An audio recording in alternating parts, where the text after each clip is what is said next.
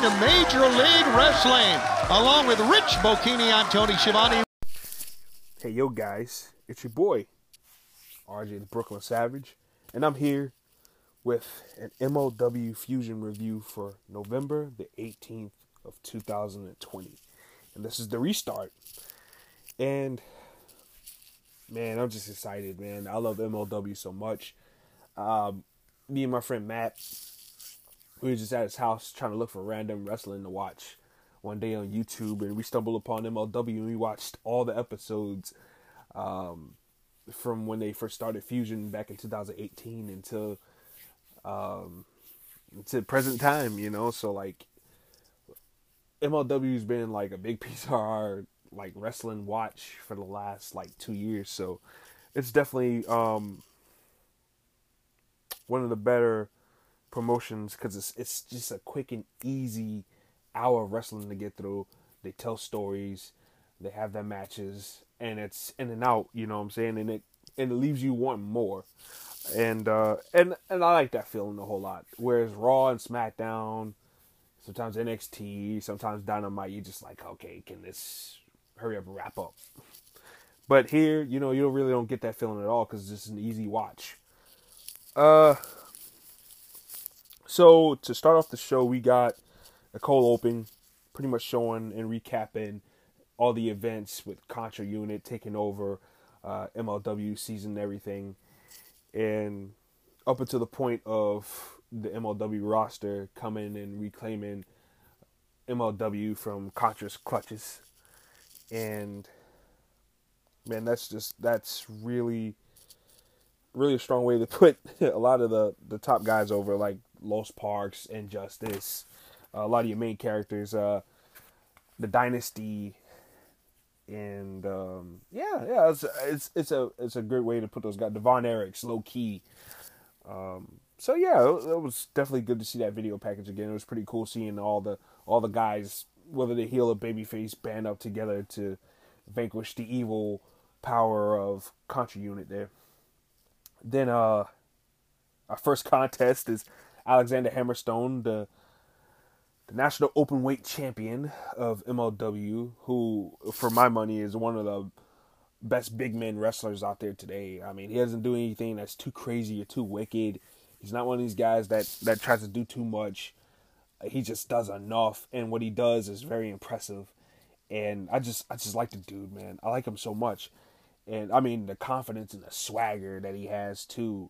And it's just, he's just a superstar. Like, you would have to be odd. You have to be an odd human being as far as wrestling fans go if you don't think that this guy, it could be money. I'm just sorry. Like, he's money. And he just squashed this one scrub. I mean, he deadass just gave this man a clothesline and then picked him up, carried him around the ring for a good bit before just sealing a deal with a Nightmare Pendulum, which is a unique and great finisher, in my opinion as well. And then we got a Lio Rush vignette promoting his arrival in MLW coming up soon. And it leads us to our next contest. Myron Reed of Injustice, accompanies the ring by Jordan Oliver, defending the MLW Middleweight Championship against Brian Pillman Jr. And I was looking forward to this match, but I got to be honest.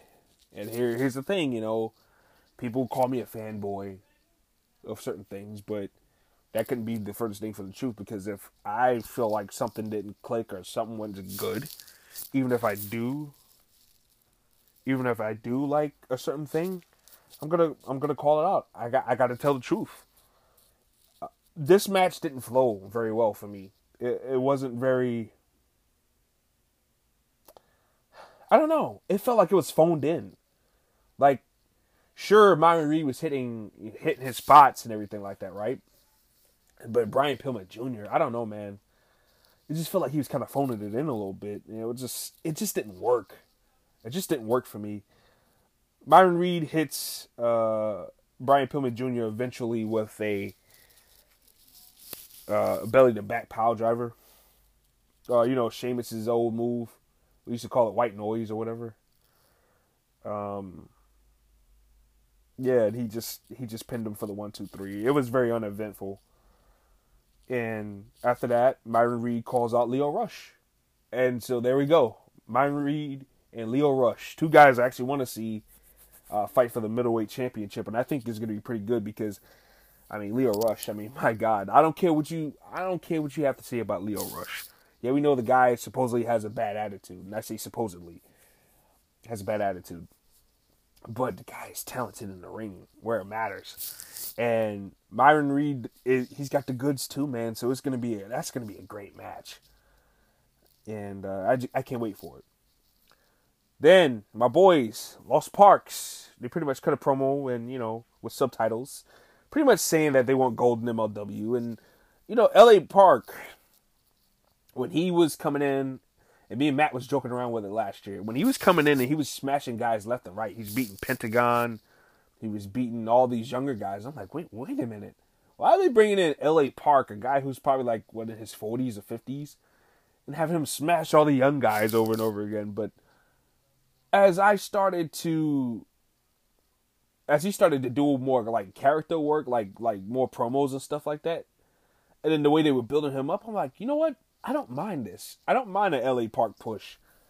Do I necessarily want him to beat like Jacob Fatu? No, not really, but I kind of do want to see him with some championship gold, because he's definitely one of the highlights of MLW for me personally. And then Joseph Samael and Jacob Fatu pretty much cut, their normal promo package, promoting violence, saying that Jacob Fatu will break the Bulldog over and again. And Selena De La Renta, we found out that her manager's license and her promoter's license has been revoked due to her being outed for pretty much being Contra Unit's inside woman, giving them access to the buildings, to camera crews, to production, and all that other stuff. She's pretty much the inside woman for Contra, unwillingly. And, yeah, that's tough. Selena De La Renta is one of the highlights of this show too, so I'm interested to see where they go with this storyline in particular. Is she going to join Contra Unit? Is she going to do her own thing eventually? I'm asking questions because I'm very interested, so I can't wait to see what happens there. Then they announced the Opera Cup. This year's participants are Filthy Tom Lawler, Rocky Romero of New Japan Pro Wrestling fame, my boy Low Key, Davey Boy Smith Jr., Laredo Kid, who is a very, very talented luchador and used to be Angel Garza's old partner, ACH, who is very good, and I'm interested to see how ACH bounces back, because he had his retirement last year, and he had to work on some issues and stuff like that, and I'm interested to see how much that he really bounces back and if he can really kill this here. Because ACH is a good talent, man. I've been rocking with ACH ever since, 2012. So I want to see him do good. And then Richard Holiday and TJP. So those are the participants of the Opera Cup this year. Early prediction, based off this lineup, I would give it to Tom Lawler, honestly. I think he might win it. I think he's going to get it. And I wouldn't mind at all. They made that promo with Davey Boy Smith Jr. He's just cutting a promo, telling a couple of stories and how it's his destiny to be the world champion. Nothing too captivating. And Richard Holiday promoting his coffee. I think that's pretty cool. He's got layers to his character. That's what I like. Then we get a vignette tease of Calvin Tankman's arrival next week. Richard Holiday, he cuts a promo, and apparently he's stuck overseas thanks to Alicia Atout. So they're keeping the Alicia Atout and Richard Holiday beef going on still. Then the Von Erichs, pretty much training and talking to their father. I love the Von Erichs, man. Marshall Von Erich, Ross Von Erich, those are good dudes, man. Like, they're a really good team. And those are two guys that could be like utility players too. Like, you can use them for singles, tag, whatever, and those guys that make it work. They're such cool dudes, man. I love the Von Erichs. Then we have the main event, the championship match between Jacob Fatu and Davey Boy Smith Jr. No Joseph Samael, which was a surprise. Really good heavyweight championship match for heavyweight wrestlers standards. Like, there was no flips and tricks. You're not going to get any of that with any of these guys.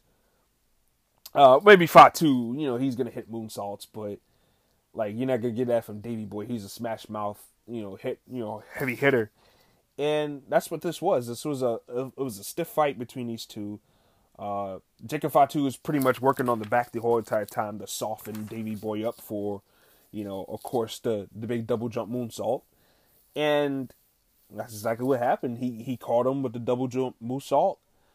After Davey Boy went for a power slam attempt off the second rope, and his back just gave out on him. Fatu super kicked it, and it was all downhill from there. And he hit the double jump moonsault, 1, 2, 3 to retain the championship. It was pretty quick and uneventful, in a sense where, like, damn, like, he kind of expected more, or maybe it was the lack of the emotion of a crowd, but it just kind of felt like, damn, like, it's really over.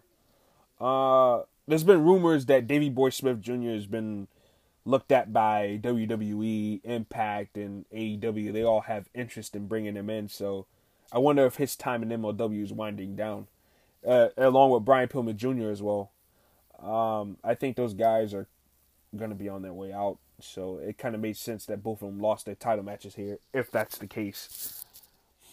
And then afterwards, Jacob Fatu gets on the mic, and Jacob Fatu's awesome, man. He's got that Roman Reigns Uso factor. Like, they talk to you like us from the streets and just normal people. Like, we definitely can feel and resonate with what Jacob Fatu, Jey Uso, and Roman Reigns are talking about. And Jacob Fatu just calls Hammerstone a bitch ass. He's like, man, like, you want it? Like, we got something for your bitch ass. Hammer comes down to the ring, and the Death Squad of Contra Unit tries to sneak attack him. Hammerstone bitch slaps one's mask, so he bitch slaps one so hard his mask went flying into the ring. And then next thing you know, this big giant guy who is dubbed as the Black Hand of Contra, which, to MLW's credit, now that I think about it further and further, they have mentioned that there was a guy who was the Black Hand of Contra. They've been dropping that ever since, like, the beginning of the vignettes of Contra. So it makes sense, and they're finding ways to tie it in. But I'm pretty sure that was Logan Creed behind that mask. I mean, the tattoos, the bald head, the physique. I mean, it was definitely Logan Creed, which would have been all right. But we've seen I don't know. I don't know. I don't want to complain, but I just don't see anything in that guy. He just screams generic big man to me. But maybe him being behind the mask is exactly what he needs. But he beats down Hammer. He hits him in the back with a chair, beats him down, and then he grabs him, gives him a choke slam on the apron. So the Contra Unit has another member. He's the Black Hand of Contra. I was trying to see what it said on the Titantron. It said mad something, but the other word was like very disordered, so I couldn't really read it. I tried to freeze frame it a couple of times. I just couldn't catch what it said. But that's Logan Creed underneath that mask. I don't care what nobody says. That head, I mean, that tan, that skin color, the tattoos, the physique, it matches up. And plus, Logan Creed was watching Contra Unit on the big, on the monitor. They was teasing it on Pulp Fusion videos a few times that this mysterious figure was watching Contra. And it all makes sense. But the thing about it is that Logan Creed was a character on the show. He was a character on the show beforehand. Like, Hammerstone he was like a big gift to the dynasty. Like, he was supposed to be like that big, like, heavy. Until, that went sour and he turned on him and stuff like that. Due to Mance Warner getting into his head and stuff like that, and being cool with him and actually being nice to him and stuff like that. So him being the Black Hand of Contra out of nowhere kind of just seems odd. But as far as the context of the character itself, it was a long time coming because they have teased it. So I'm looking forward to seeing, obviously, Hammer and Fatu go at it, because that's a match I've been screaming for a while now. But as far as what they do with the rest of the members of the Contra unit, because they were all missing here, no Simon Gotch, no Akira Kwan, no Joseph Samael, I wonder what roles those guys are going to play moving forward for Contra unit. Because I like the Contra unit. Contra unit is a very cool, underrated stable in professional wrestling right now. And I'm not a big fan of Simon Gotch. I don't like Simon Gotch at all. In fact, Akira Kwan is nice. Joseph Samael is a great promo, and he's a good wrestler too. Very old school vibe to him, and Jacob Fatu's a monster. So I like all those guys except for Gotch. But yeah, I'm definitely looking forward to seeing how a lot of different stories can play out here. Team Filthy, I want to see where they go with that. With them adding Kevin Koo and Eric Stevens' apparent retirement. So I guess we're gonna have to see what happens there, man. I hope that MLW can really catch a lot of people's eyes. They're doing the product pretty much like Ring of Honor, without a crowd and everything like that. And not having a crowd sometimes, that can hurt a little bit. It hurt for WrestleMania. It hurt for a lot of different things. A lot of moments that just required noise to it, But I don't know. I guess we're just going to have to see what happens. And MLW, man, I'm so happy they're back. Another alternative to AEW and NXT. And I just love it, man. The characters feel different. They feel fresh. There's a lot of badasses on this show. And everybody just feels special. And even guys that, in my opinion, are like very green, like MLW, Court Bauer does a good job of, he's like Heyman in a sense, where Heyman would, he would focus on the positives and he'll hide the negatives. And that's exactly what he'll do. That's exactly what Court Bauer does too.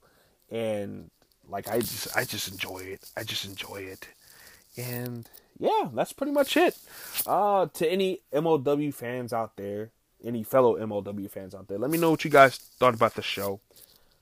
I definitely thought that it was a nice, quick, and easy show to get through. It was very good. I enjoyed it. Like I said, highlights was the main event, and the confrontation between Hammer and Fatu, because that's something I've been begging for a while.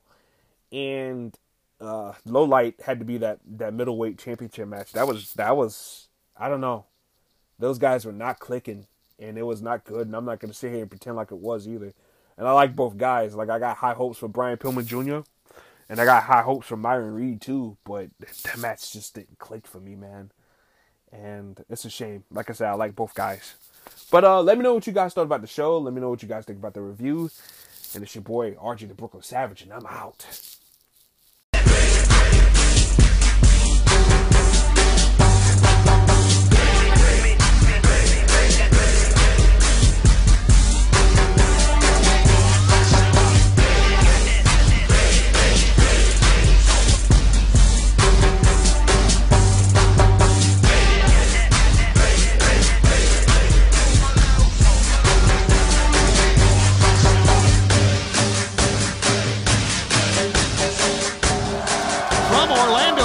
Welcome everyone to Major League Wrestling, along with Rich Bocchini on Tony Schiavone.